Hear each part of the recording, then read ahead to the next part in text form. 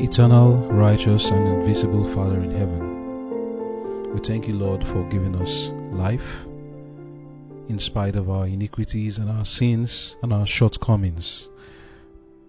We thank you, Lord, for the good things that you give to us, and they are evidences of your love towards us, and we are grateful, Lord.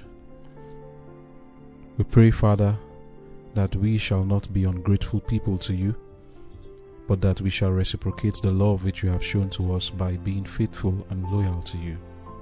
But we realize our weakness, and we know that of our own selves we can do nothing. Therefore we plead with you that you grant to us power. Your word has said that as many as received Christ, to them you gave power to become the sons of God. And I pray, Lord, that as we go through your words today, and as we receive it into our hearts, that power shall be given to us. Grant us all of your Spirit, and grant me the consecration, Lord, that will put your words in my mouth to speak blessings to your children. In Jesus' name I've prayed.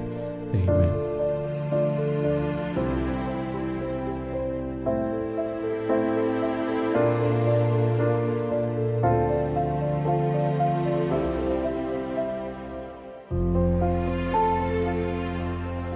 Conflict and Courage, October 16. From doubt to faith. Then said Jesus unto him, Except ye see signs and wonders, ye will not believe. John chapter 4 verse 48. Like a flash of light, the Saviour's words to the nobleman laid bare his heart. He saw that his motives in seeking Jesus were selfish. His vacillating faith appeared to him in its true character. In deep distress, he realized that his doubt might cost the life of his son. He knew that he was in the presence of one who could read the thoughts and to whom all things were possible. In an agony of supplication, he cried, Sir, come down ere my child die. His faith took hold upon Christ, as did Jacob when wrestling with the angel. He cried, I will not let thee go except thou bless me. Genesis chapter 32 verse 26. Like Jacob, he prevailed. The Saviour cannot withdraw from the soul that clings to him, pleading its great need. Go thy way, he said, thy son liveth. The nobleman left the Saviour's presence with a peace and joy he had never known before. Not only did he believe that his son would be restored, but he trusted in Christ as the Redeemer. Like the afflicted father, we are often led to ask Jesus by the desire for some earthly good, and upon the granting of our request, we rest our confidence in his love. The Saviour longs to give us a greater blessing than we ask, and he delays the answer to our request, that he may show us the evil of our own hearts and our deep need of his grace. He desires us to renounce the selfishness that leads us to seek him. Confessing our helplessness and bitter need, we are to trust ourselves wholly to his love. The nobleman wanted to see the fulfillment of his prayer before he should believe, but he had to accept the word of Jesus that his request was heard and the blessing granted. This lesson we also have to learn. The day is just before us when Satan will present numerous miracles to confirm the faith of all those who are seeking this kind of evidence. How terrible will be the situation of those who close their eyes to the light of truth and ask for miracles to establish them in deception. Amen.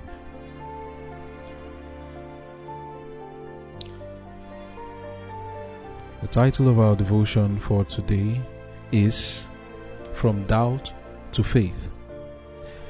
We are going to be looking at the character of a person who doubts Jesus and wants to see the manifestation of miracles before he can believe. That's what this nobleman represents.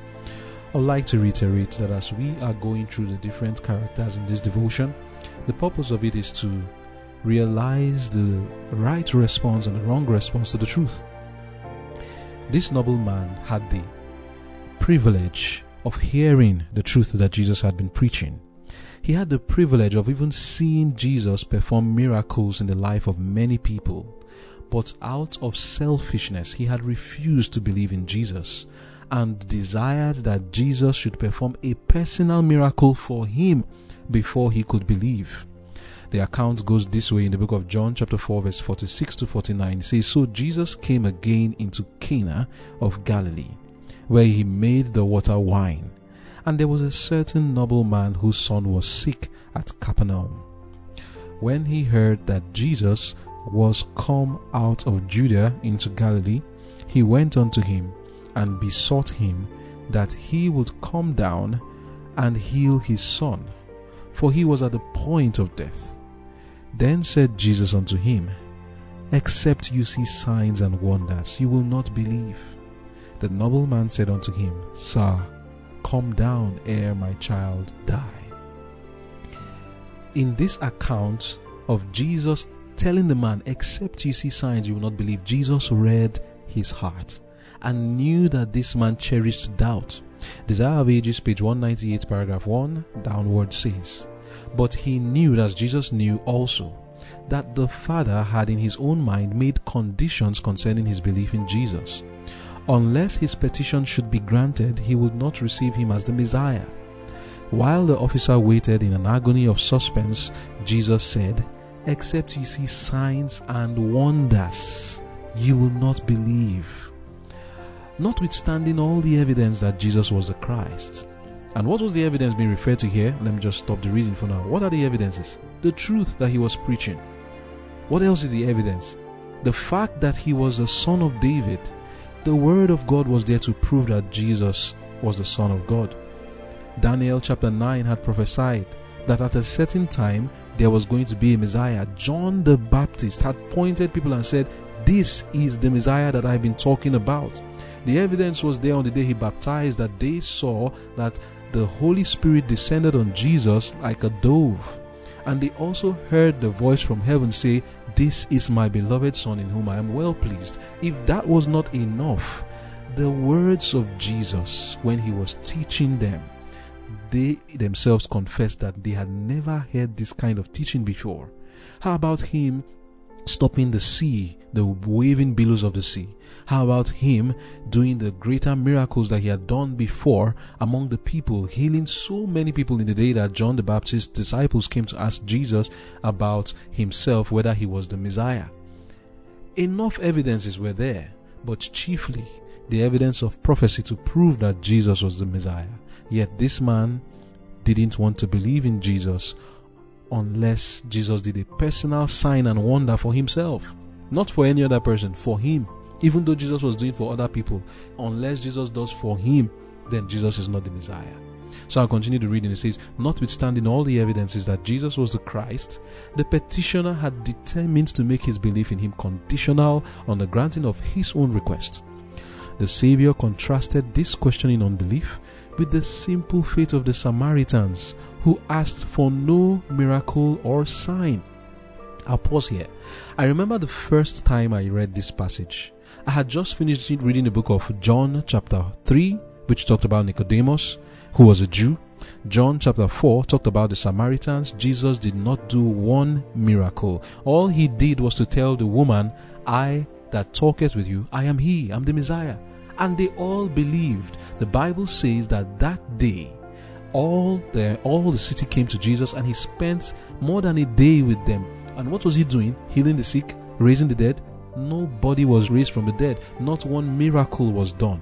And yet, the Samaritans believed, and they confessed, "Now we believe in him because we have heard him." They didn't say because we have seen him do miracles or because he has done some sign for us. They heard his teachings, and that was enough for the Samaritans, and they believed in Jesus. But was it enough for Nicodemus? Not yet. Was it enough for this nobleman who was a Jew? No, it wasn't. And that's why Jesus gave that mild rebuke. "Except you see signs and wonders, you will not believe." Look at the Samaritans. They did not need any sign or wonder. Continuing the reading, it says, "His word, the ever-present evidence of his divinity, had a convincing power that reached their hearts. Christ was pained that his own people to whom the sacred oracles had been committed, should fail to hear the voice of God speaking to them in his Son. Yet the nobleman had a degree of faith, for he had come to ask what seemed to him the most precious of all blessings. Jesus had a greater gift to bestow. He desired not only to heal the child, but to make the officer and his household sharers in the blessings of salvation, and to kindle a light in Capernaum, which was so soon to be the field of his own labors. But the nobleman must realize his need before he will desire the grace of Christ. This courtier represented many of his nation. They were interested in Jesus from selfish motives. They hoped to receive some special benefit through his power, and they staked their faith on the granting of this temporal favor. But they were ignorant as to their spiritual disease and saw not their need of divine grace. Like a flash of light, the Saviour's words to the nobleman laid bare his heart. He saw that his motives in seeking Jesus were selfish. His vacillating faith appeared to him in its true character. In deep distress, he realized that his doubt might cost the life of his son. He knew that he was in the presence of one who could read the thoughts and to whom all things were possible. In an agony of supplication, he cried, "Sir, come down ere my son die." His faith took hold upon Christ, as did Jacob when wrestling with the angel. He cried, "I will not let thee go except thou bless me." Genesis 32 verse 26. Like Jacob, he prevailed. The Saviour cannot withdraw from the soul that clings to him, pleading its great need. "Go thy way," he said, "thy son liveth." End of quote. Reading now John chapter 4 verse 50 down to 54, it says, Jesus saith unto him, "Go thy way, thy son liveth." And the man believed the word that Jesus had spoken unto him, and he went his way. And as he was now going down, his servant met him, and told him, saying, "Thy son liveth." Then inquired he of them the hour when he began to amend. And they said unto him, "Yesterday at the 7th hour the fever left him." And so the father knew that it was at the same hour in the which Jesus said unto him, "Thy son liveth," and himself believed, and his whole house. Amen. The Bible tells us that it was the same hour that Jesus spoke the word that the boy began to get healed, and this brought about rejoicing in the house of the man. Not only did he believe in Jesus just as the healer of diseases, but as the Messiah. So what lessons can we learn from this story? We have already talked a bit about the issue of believing only when we see signs and wonders. We'll get into that. But firstly, we need to talk about our motives. What is our motive for coming to Jesus? Like this nobleman, many there are who come to Jesus actuated by selfish motives. In Desire of Ages, page 200, paragraph 3, we are told, "He who blessed the nobleman at Capernaum is just as desirous of blessing us." But like the afflicted father, we are often led to seek Jesus by the desire for some earthly good, and upon the granting of our requests, we rest our confidence in his love. The Saviour longs to give us a greater blessing than we ask, and he delays the answer to our request, that he may show us the evil of our own hearts and our deep need of his grace. He desires us to renounce the selfishness that leads us to seek him. Confessing our helplessness and bitter need, we are to trust ourselves wholly to his love. End of quote. So, do we trust God's love? We just read now that we are to trust ourselves wholly to his love. What does it mean to trust God's love? It means that we are so resigned to his will that we do not urge our peculiar request upon him in a way to make it look like if he does not give us what we want, then it shows that he is not powerful or he does not love us. This nobleman had enough evidences around him of the love and power of Jesus, but had placed his own criteria for believing in Jesus on a selfish request for himself. Like this man, many of us have been witnesses of the love and power of God as revealed in the life of those around us. But yet, we still mistrust God and say unless he does something special for us too, we will not believe. But if we trust God's love, we will resign, knowing that whatever it is he has withheld from us is in our best interest, and that which he permits for us is done in love, be it sickness, poverty, pain, or death. If we come to Jesus actuated by selfish motives, Jesus sees that we have an impure heart, and in love He may withhold His blessings until we are changed. Whenever we find ourselves in need, we find ourselves coming close to the throne of God with our needs, and sometimes it is selfish. But let us not make the receiving of our request the condition for believing in Jesus, because He will not be held ransom to prove Himself to us. Whether we believe or choose not to believe, He has done enough to prove Himself to us. And those who make the receiving of their selfish request a condition for believing in Jesus may find themselves sadly disappointed. If we have evidences of Jesus' power, yet we choose not to believe and expect a sign or a wonder to be done specially for us before we believe, we may very well be disappointed. But we can have God manifest His power for us if we come believing and not placing Him on a condition. We are to come to Him in faith, nothing wavering, ready to receive whatever He sees fit to give us. So what was the result of the encounter between this man and Jesus? The nobleman longed to know more of Christ. As he afterward heard His teaching, he and all his household became disciples. Their affliction was sanctified to the conversion of the entire family. Tidings of the miracles spread, and in Capernaum, where so many of His mighty works were performed, the way was prepared for Christ's personal ministry. End of quote. That's Desire of Ages, page 200, paragraph 2. The Bible says in the book of Romans 2 verse 4, "Or despisest thou the riches of His goodness and forbearance and long-suffering, not knowing that the goodness of God leadeth thee to repentance?" What is this passage saying to us? Has the Lord not done enough good things for us to believe in Him? Why then do we say, "Oh Lord, unless you give me a job, I will not do this for you"? Some of us even place Him on condition. This whole thing of making vows. "Lord, if you do this for me, I will do that for you." What about the things He has already done? Why do you need Him to do something again for you that is your own selfish desire? And then you say, "Lord, when you do this for me, I will do this for you." The Lord already deserves you, everything you own and everything you are. And you are not to make conditions for the Lord for you to do the thing that you are supposed to do.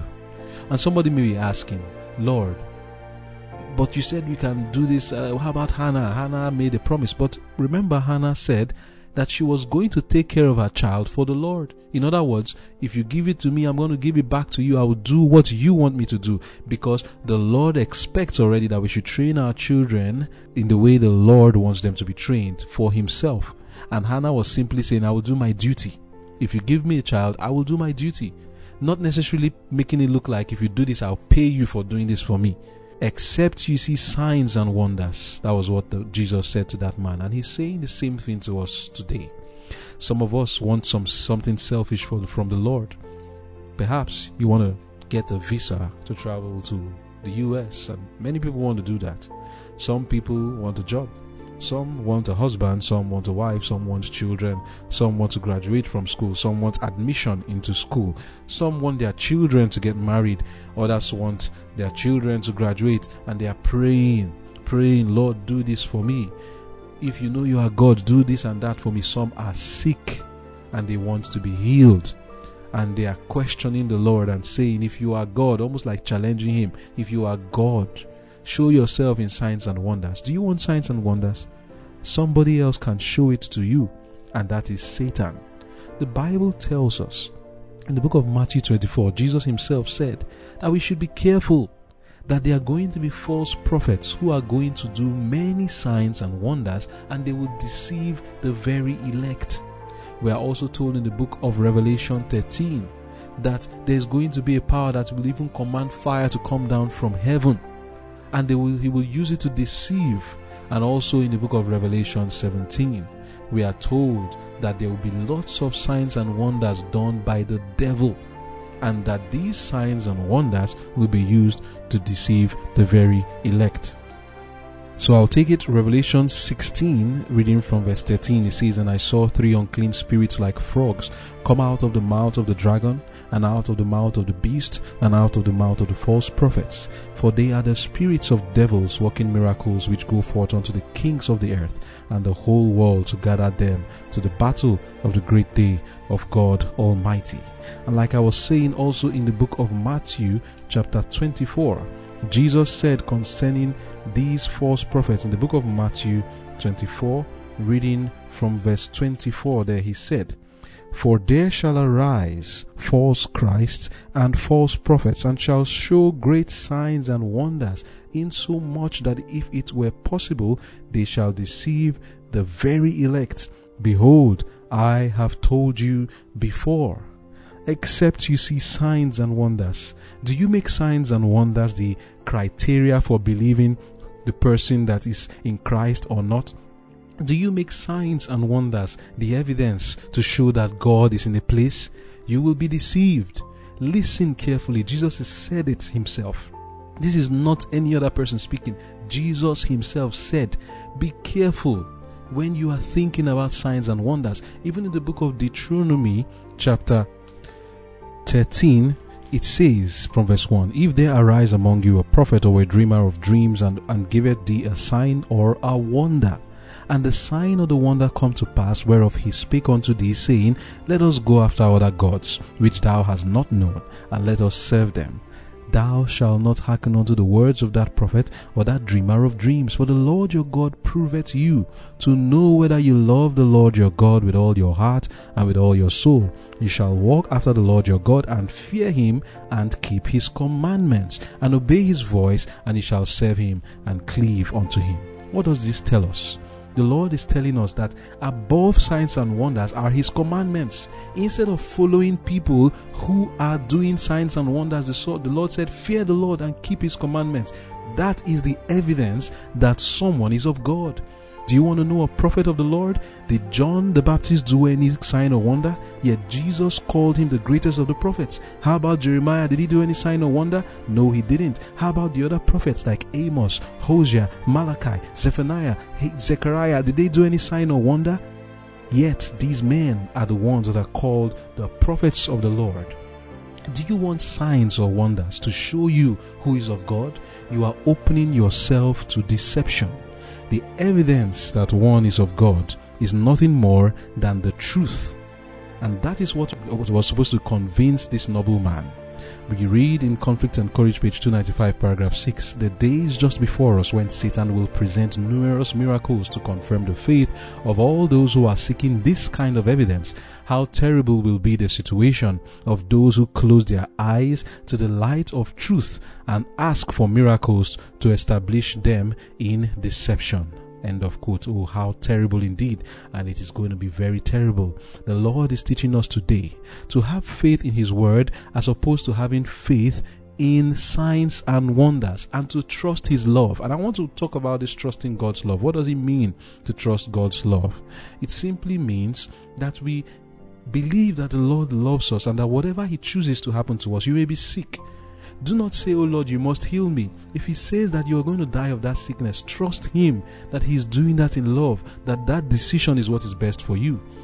He may deny you certain things. Don't say, "Lord, unless you give me this, then I will not serve you," or "I will go somewhere else because you refuse to answer me." Stay with the Lord. It is his word that is the evidence that he is the truth. Stay with the Lord. Now, the other lesson we need to learn is this. We need to learn how to have faith. After the Lord has answered our prayers, we need to know how to use that as a means to have faith in the Lord. Let it be a means for us to speak of his goodness and call others to believe in him. Too many times we make the goodness of God towards us to be a curse instead of a blessing.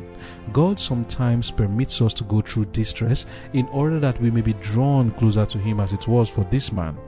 As they had their prayers answered, they were drawn closer to Jesus and allowed the goodness of God to make them missionaries, leading others to Jesus. This is what we should do.